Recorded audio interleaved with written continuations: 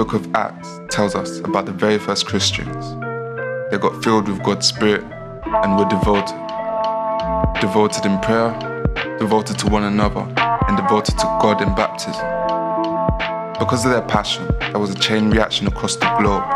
Thousands, then millions, then billions of people met Jesus the King. But what about now? Are we devoted like that? Or have we become apathetic? Do we care like they did? Pray like they did? Love like they did? Do we sacrifice like they did? First Christians were devoted. What would happen if we were devoted too? Hi everyone, I'm Chloe. If I've not met you before, do come and say hi to me. It would be great to get to know you a bit. I'm usually part of the Metro Welcome team, but every now and again get up on stage and do this bit. As you can see from that amazing sting, we are on our new series this week called Devoted. So straight away, I thought I'm going to make my life easy. I'm going to throw it back to you guys. Turn to the person next to you and tell them, what are you devoted to? Go for it.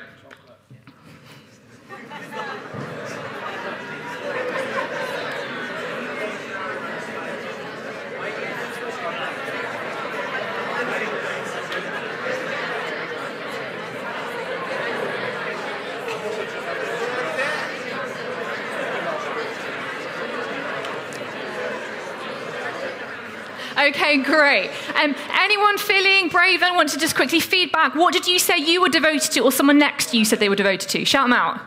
EastEnders. EastEnders, yeah, solid choice. Any others? Great, yeah, some good suggestions. Actually, you know what? I found that question for myself quite hard because we don't really tend to use devoted very much, right? Because devoted is more than just a like, more than I appreciate this thing. Devoted, if someone's devoted to something, they often shape their entire life around that thing. Their actions show what they are devoted to. The decisions they make show what they are devoted to, how they spend their time, their money, the things they talk about. Now, at Metro, I've been here, I think, almost 3 years now, which in Metro years is like 80. If you've been here as long as me, or if you're brand new, we thought right now would be a great time for us to look at a church. Okay, what are we devoted to? What are we centering ourselves around? We're going to ask, okay, what are we devoted to? Why are we devoted to it? And how does what we're devoted to shape what we do as community? So, okay, Metro, what are we about? You might instantly think, okay, well, we get some good songs, we get a talk, we get donuts, free parking, sometimes snazzy lights, and like those dry ice machines and that kind of thing, which is all great. We do love a bit of that, but it's not really what we're trying to be devoted to. It's not what we're trying to centre ourselves around. In fact, at Metro, we have a vision, and it's on the back of our T-shirts, and it flashes up before we start each day on a Sunday, and it looks like this. It says that as a church, we exist to help people find Jesus, love one another, then follow Jesus' ways and teachings, and serve the city around us. So it's short, it's snappy, it's got nice icons to boot, it fits on our T-shirt. And if you get talking to Philip about this, he gets quite excited about it. In fact, I think he's quite proud of this one. In fact, I remember the last conversation I had with him about it. He was so proud about it because other churches had started adopting this as well. They're like, yeah, they're talking about find love, follow, serve. Now, Philip, you've been slightly rumbled, my friend. I've discovered that actually this isn't your original idea. In fact, it's not even something you've copied from a church this century. This is from the first church. If we went right back to the beginning and looked at the original church you can bring your friend to, this is what they were doing.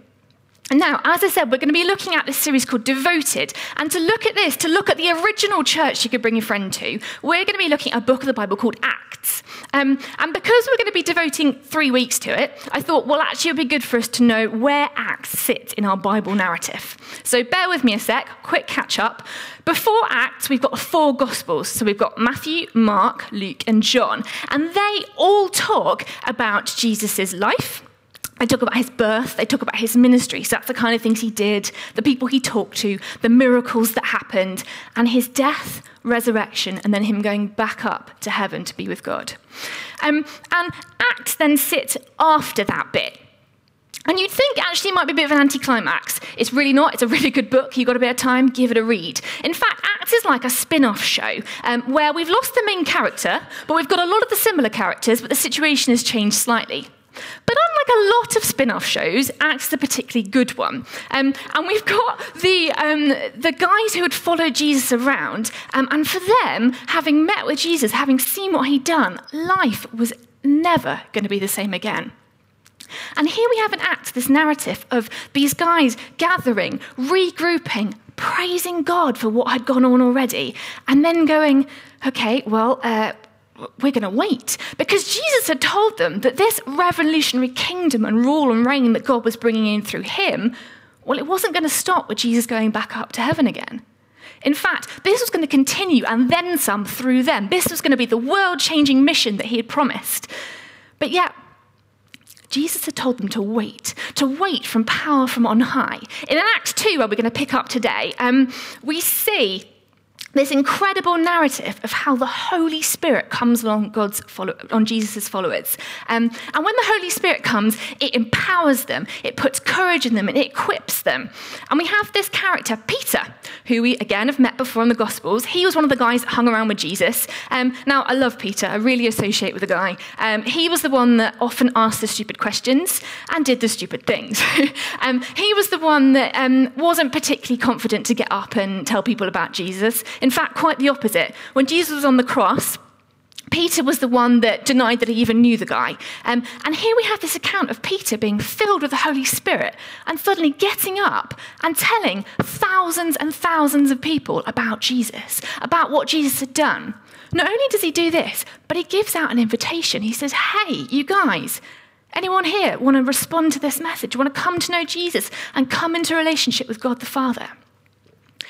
And if I were Peter, if this was my first evangelistic message, and I did the whole kind of, oh, does anyone want to give their life to Jesus? Put your hand up. Sort of, I'd be quite sheepish about it, I think. I would be happy with one, okay? I would be so happy that one person had given their life to Jesus. But this isn't quite what happened to Peter. And we're going to pick the passage up from here today. So let's take a look. So this is what happens. Those who accepted his message were baptized, and about 3,000 were added to their number that day. Not one, not two, not 100, 3,000. That's some talk. Philip, you've got some going to do there. 3,000 people responded to that message, okay? And that's pretty sharp church growth. Can you imagine the weekly attendance bar charts? Be like 100-ish? 3,000. That's pretty crazy. And these guys, they went from these 3,000 people said, yeah, we want to accept Jesus in our life, and we want to be baptized to show that our ways have changed as a symbol of that. And they were added to this early Jerusalem Christian community. And in this Christian community, it was in a city, it had rapid church growth, it had a lot of new Christians in it, it was new. It kind of sounds a bit familiar, right? I think this is pretty much a first century metro. They were in a city too. It's slightly bigger than us, but we're going to get there. First century metro, okay? And I like to think that they gather around and they go, okay, guys, what are we going to be about? What is going to be shaping us as a community? And they get their flip slate board out and they go, right, okay, what are our visions and aims? What are we going to be devoted to? And the writer goes on to describe what the resulting community looked like. And it looked like this. It says, the fellowship of the believers. They devoted themselves to the apostles' teaching and to the fellowship, to the breaking of bread and to prayer. Everyone was filled with awe at the many wonders and signs performed by the apostles. All the believers were together and had everything in common. They sold property and possessions to give to anyone who had need. Every day they continued to meet together in the temple courts. They broke bread in their homes and ate together with glad and sincere hearts, praising God and enjoying the favour of all the people. Sounds pretty great, right? But do you know what? Find, love, follow, serve is in there. Philip has borrowed the idea for them. Now, admittedly, they could have done with a bit of the Philip magic. That doesn't really roll off the tongue, does it? But if we put it into our find, love, follow, serve little icons, we can see that they too existed for the same reasons that we exist. So let's take a look at that now. So first, they existed to help people find Jesus. We're told that those who accepted his message were baptized. That was Peter's message. And about 3,000 were added to their number that day. This is really important to us too. We love doing things like Alpha. We love telling our friends about Jesus. We love seeing people get baptized as a symbol of their commitment to Jesus. And in a couple of weeks' time, we're going to be chatting about baptism. The next thing that they were existing for is to help people love one another. So we're told that all the believers were together and had everything in common. Every day they continued to meet together in the temple courts. They broke bread in their homes and ate together with glad and sincere hearts. Right from the get-go, these guys got that community, it was pretty important. They gathered together, they tried to spur each other on, encourage one another, challenge one another. And next week, Kate is coming to talk to us about the idea of community that the early church had and what we can learn from it. So we at Metro, we also exist to help each other follow Jesus' ways of doing things. And we can see again that first century Metro, they were doing the same. They devoted themselves to the apostles' teaching, to fellowship, to the breaking of bread, and to prayer. Now, if you're going, what was the apostles' teaching? Well, it was Jesus' teaching and the guys who went around with Jesus. Because what better way of learning how to follow Jesus than by, hearing from the guys that literally followed Jesus around. The guys that saw him eating, sleeping, drinking, walking, chatting with people, the miracles that he did, the way he talked with Father God. It's pretty incredible, right? They learned from them. And next, this church existed to help serve the city, just like we do. They sold their property and possessions to give to anyone who had need. And again, from the very beginning, this community was marked by radical generosity. Not just, I'm just going to give a little bit. Radically, they were giving everything away. They were really putting their all into the communities around them, desiring them to see change there.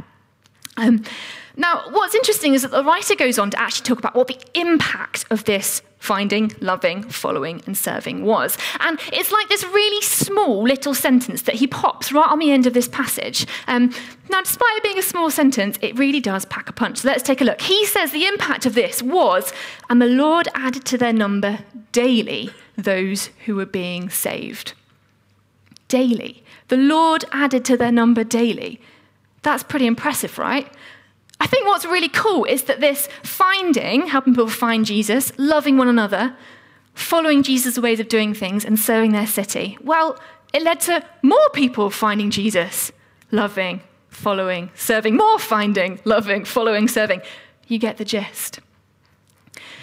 And with this community of new Christians, with this really early church, you could expect them to want to take a bit of a step back. You know what, guys? We've had a lot of change recently. We just had all these guys join us. We're going to commit to supporting one another and building each other up.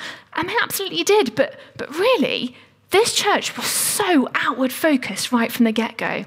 They didn't go, oh, you know what? This is my personal faith. This is my truth. They got how good the message of Jesus was. And they got that they needed to spread it like wildfire because this had world-changing power. The community existed not for its own sake. Yeah, sure, it was there to build each other up and support each other. But really, it was there more for the sake of those who weren't part of it. What a weird community that is. They were there more for those who weren't part of them because they got that they were going to be the primary means for extending God's kingdom in that place.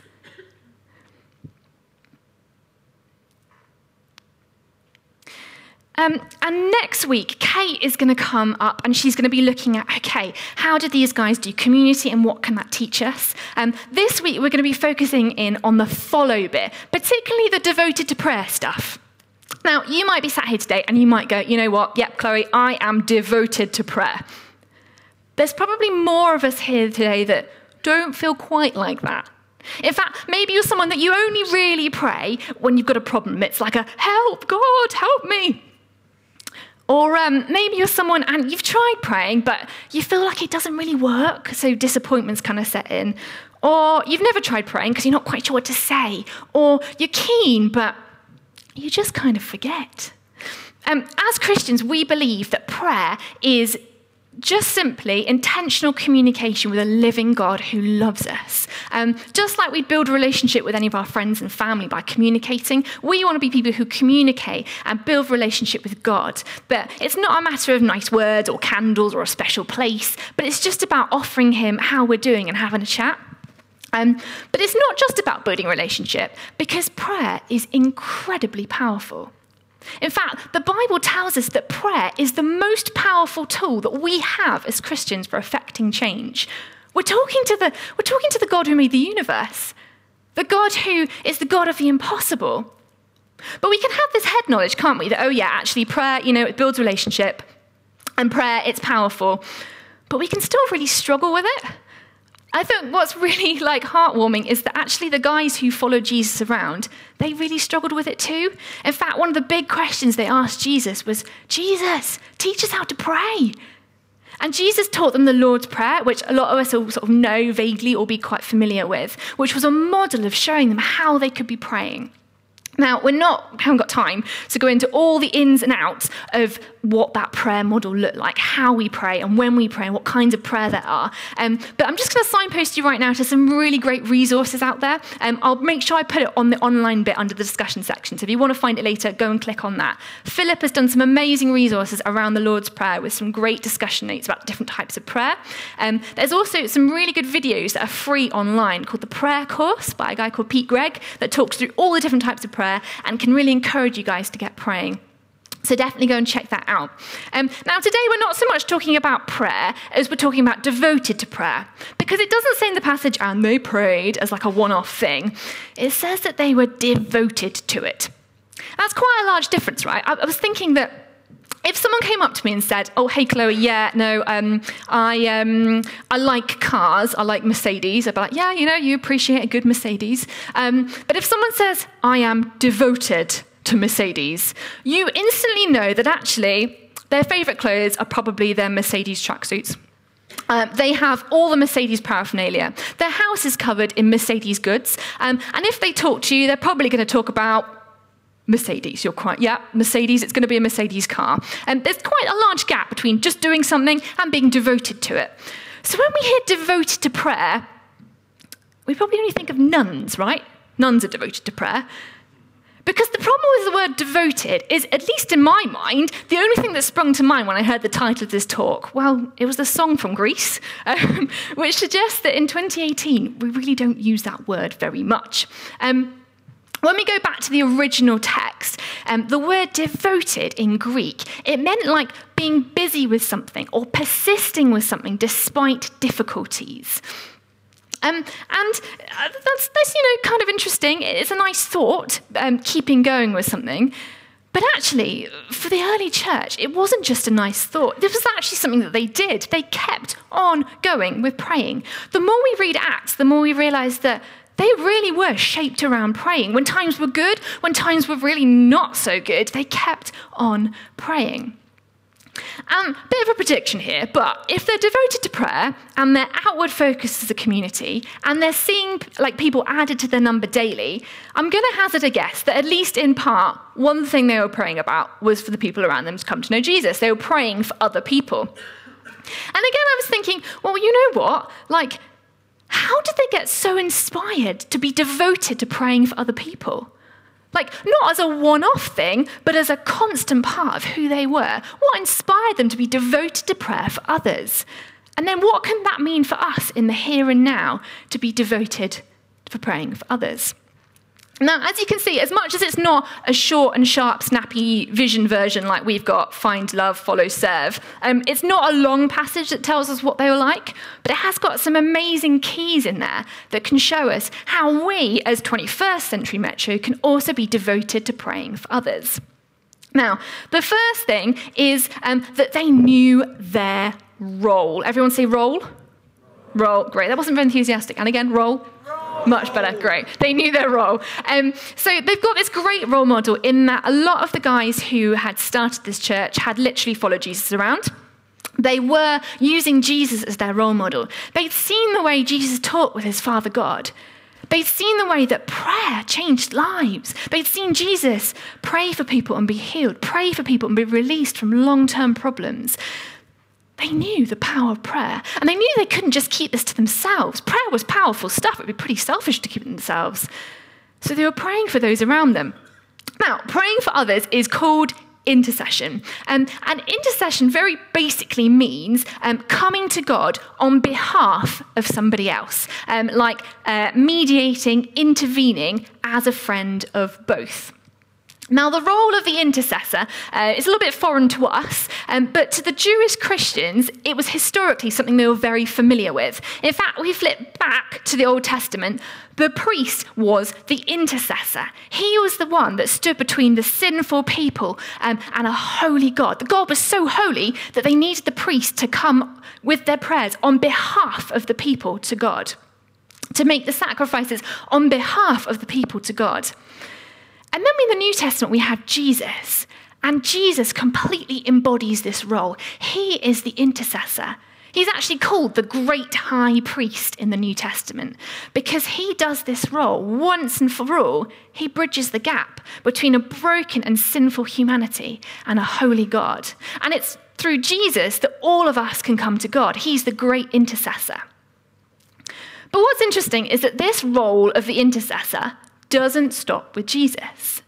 In fact, Peter, who we saw stand up and give this amazing gospel message about Jesus, he goes on to start a number of different churches, and he writes the believers some letters to encourage them about what their identity is in Jesus. And he says this: "But you are a chosen people, a royal priesthood, a holy nation, God's special possession."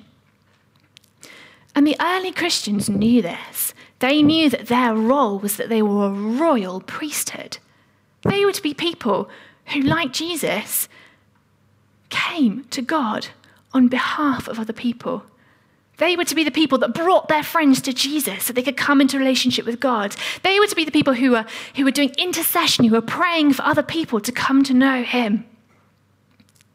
And Acts is written by a guy called Luke, and Luke is the author of the book Luke, handy, and also the author of Acts. And for Luke setting this book up, he doesn't consider it, Luke was Jesus' ministry on earth, and Acts is the church's ministry. No, he really sets the book of Acts up as this is Jesus' ministry, part 2, through the church. And this doesn't just apply to these guys who were the first church. This applies to all of us. That in the here and now, not just in Acts, that we are to be Jesus' ministry, part 2, through the church. And we are to be his hands, his feet, his body. And what's incredible is that God, a God who made the universe, who could do anything, he could sort it all out himself, right? But yet he's designed creation so that we as humans can partner with what he is doing. That our decisions, our actions, our prayers have kingdom impact. The Bible's really clear that when we pray, stuff happens. And we're not saying that salvation is, not from God or anything. We're really not saying that. Being saved is a gift from God. But there's something incredible about God wanting us to partner, to bring people along to Jesus, to be praying for them. And Philip comes up every now and again and says, right, guys, we've got this event and we'd love for you to be praying for your friends. Now, this isn't some kind of, we want more bums on seats. This is because we genuinely believe that the gospel message we've got, the news about Jesus, is so great, we want to let other people know it. This is part of our role as Christians, to be intercessors, to be bringing people to Jesus, and to be praying for them to come to know Jesus. And this can feel kind of overwhelming, right? Like that stuff is actually on our shoulders to do. For things to happen, it's on us.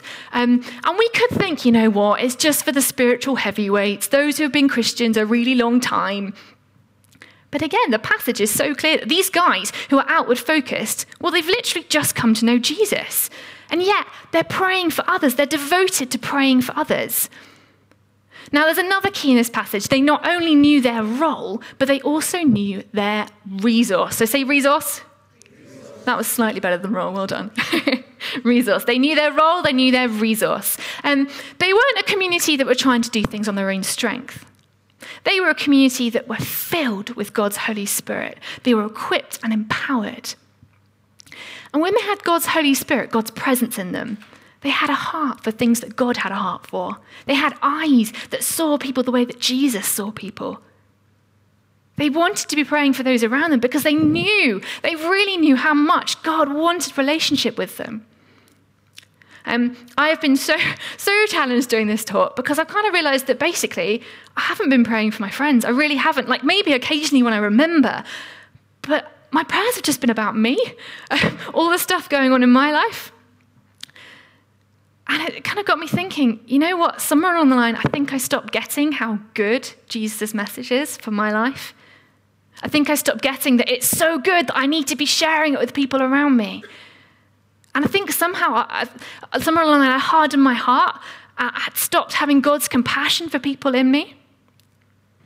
And this week I was like, you know what? Let's be a church that we continually open ourselves up to be filled with God's Holy Spirit.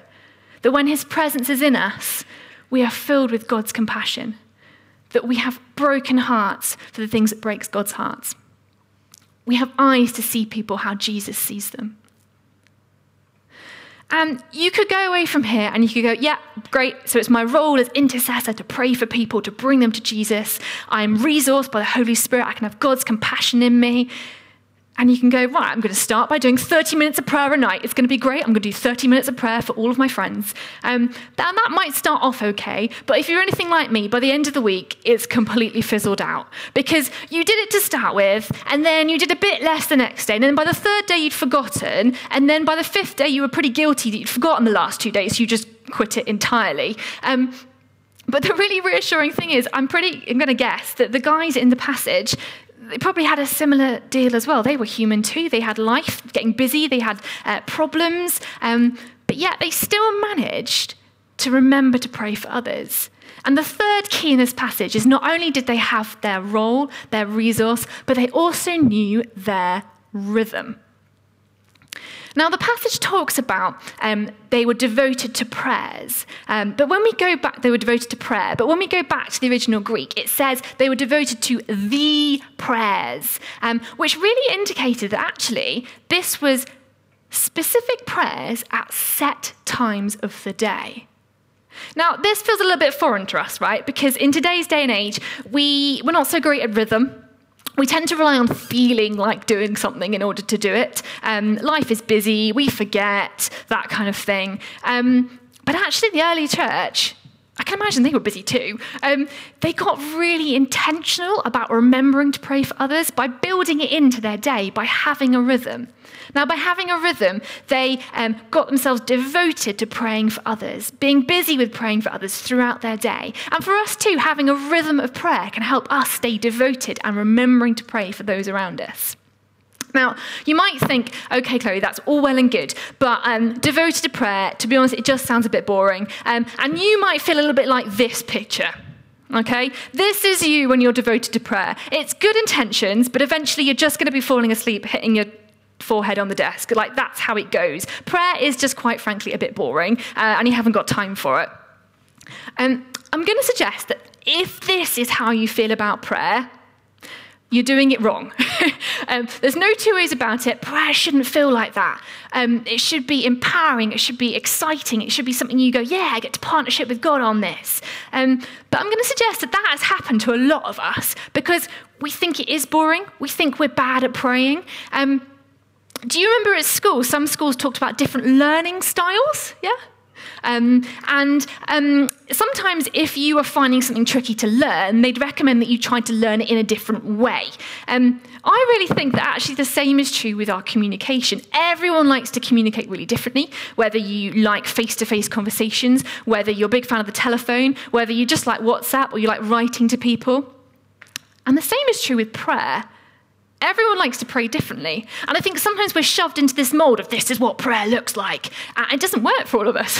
So I'm going to suggest some ways that we can get a rhythm of praying for others into our life that might fit every one of you, hopefully. So let's give it a go.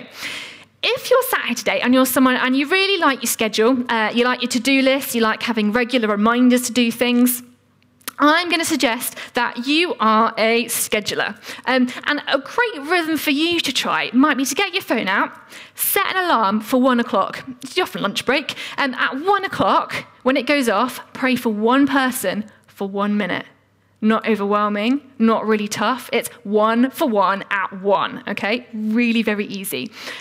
If that's not you, but you're constantly on your phone anyway, and you love your apps, well, you're a techno lover. And I'm going to really recommend, there's some great prayer apps out there. There's one called PrayerMate, which lets you sort of write down what you're praying for, link in with other people, remind you to pray. That could be a really good resource for you if you're already on your phone loads. What about if, well, neither of those two are really you. You're not into your phone, your technology, that kind of thing. But you like to get out and about. You know, you're best when you're on the move. You are a mover.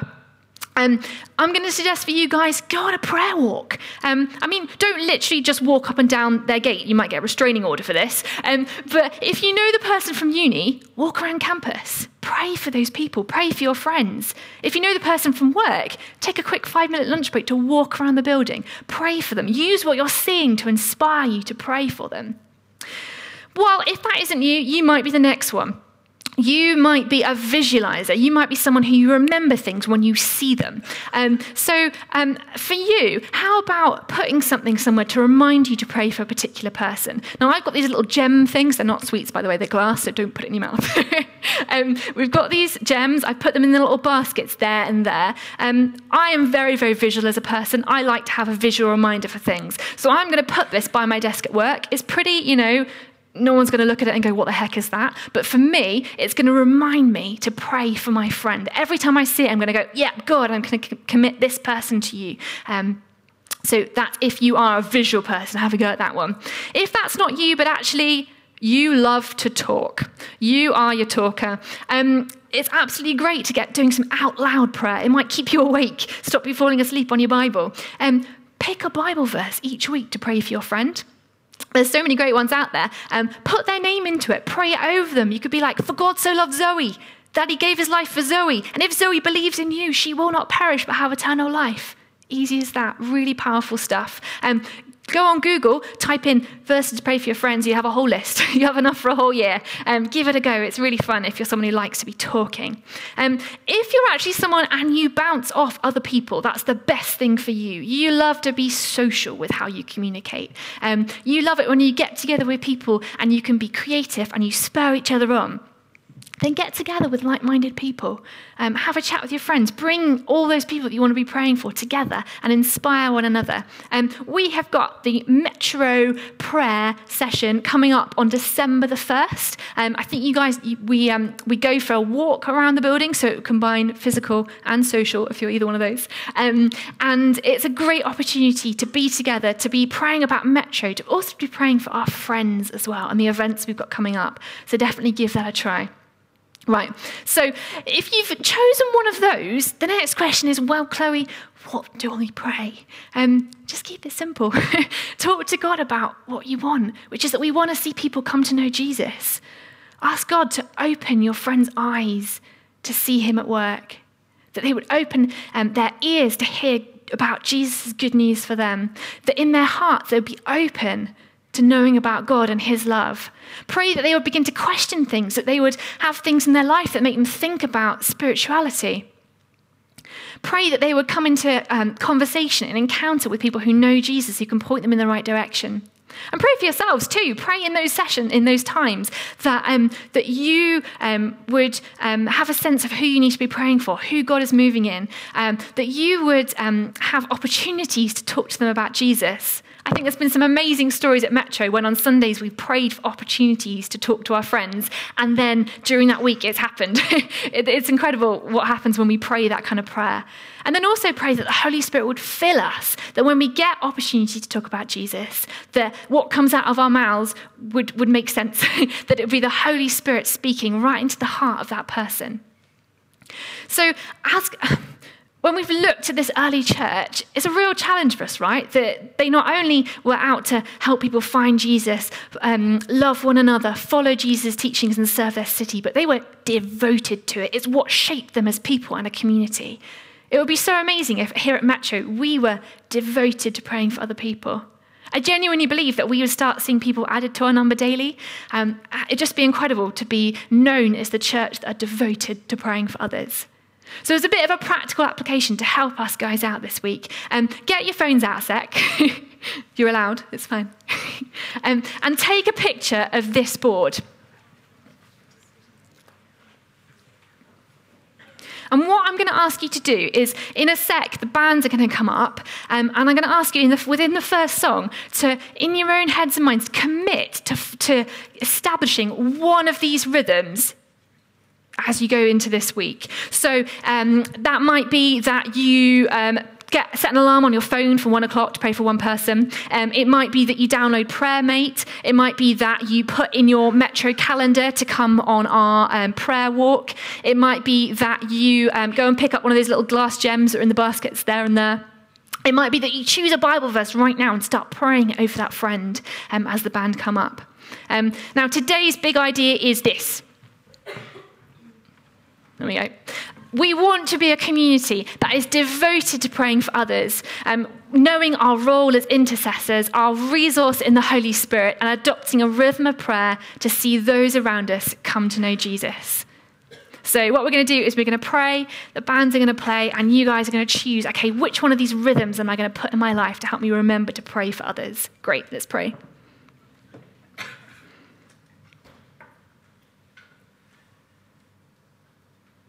Father God, I thank you so much that you want everyone to come to know you. I thank you that the gospel message we have is amazing and life-changing. Father, we're sorry for when we make it all about us, when we forget about how good it is. I ask that you would come and that you would change our hearts, you would soften our hearts for those around us. That right now that you would pop a person in our heads that you are working in, that you want us to be praying for, you want us to be interceding for, that you want us to be bringing to Jesus. Father, you'd help us know our role as intercessors. You'd help us know our resource of the Holy Spirit. You'd come and infill us, and you'd help us establish rhythms of prayer in our life so that we can keep on praying, keep remembering to pray. Amen.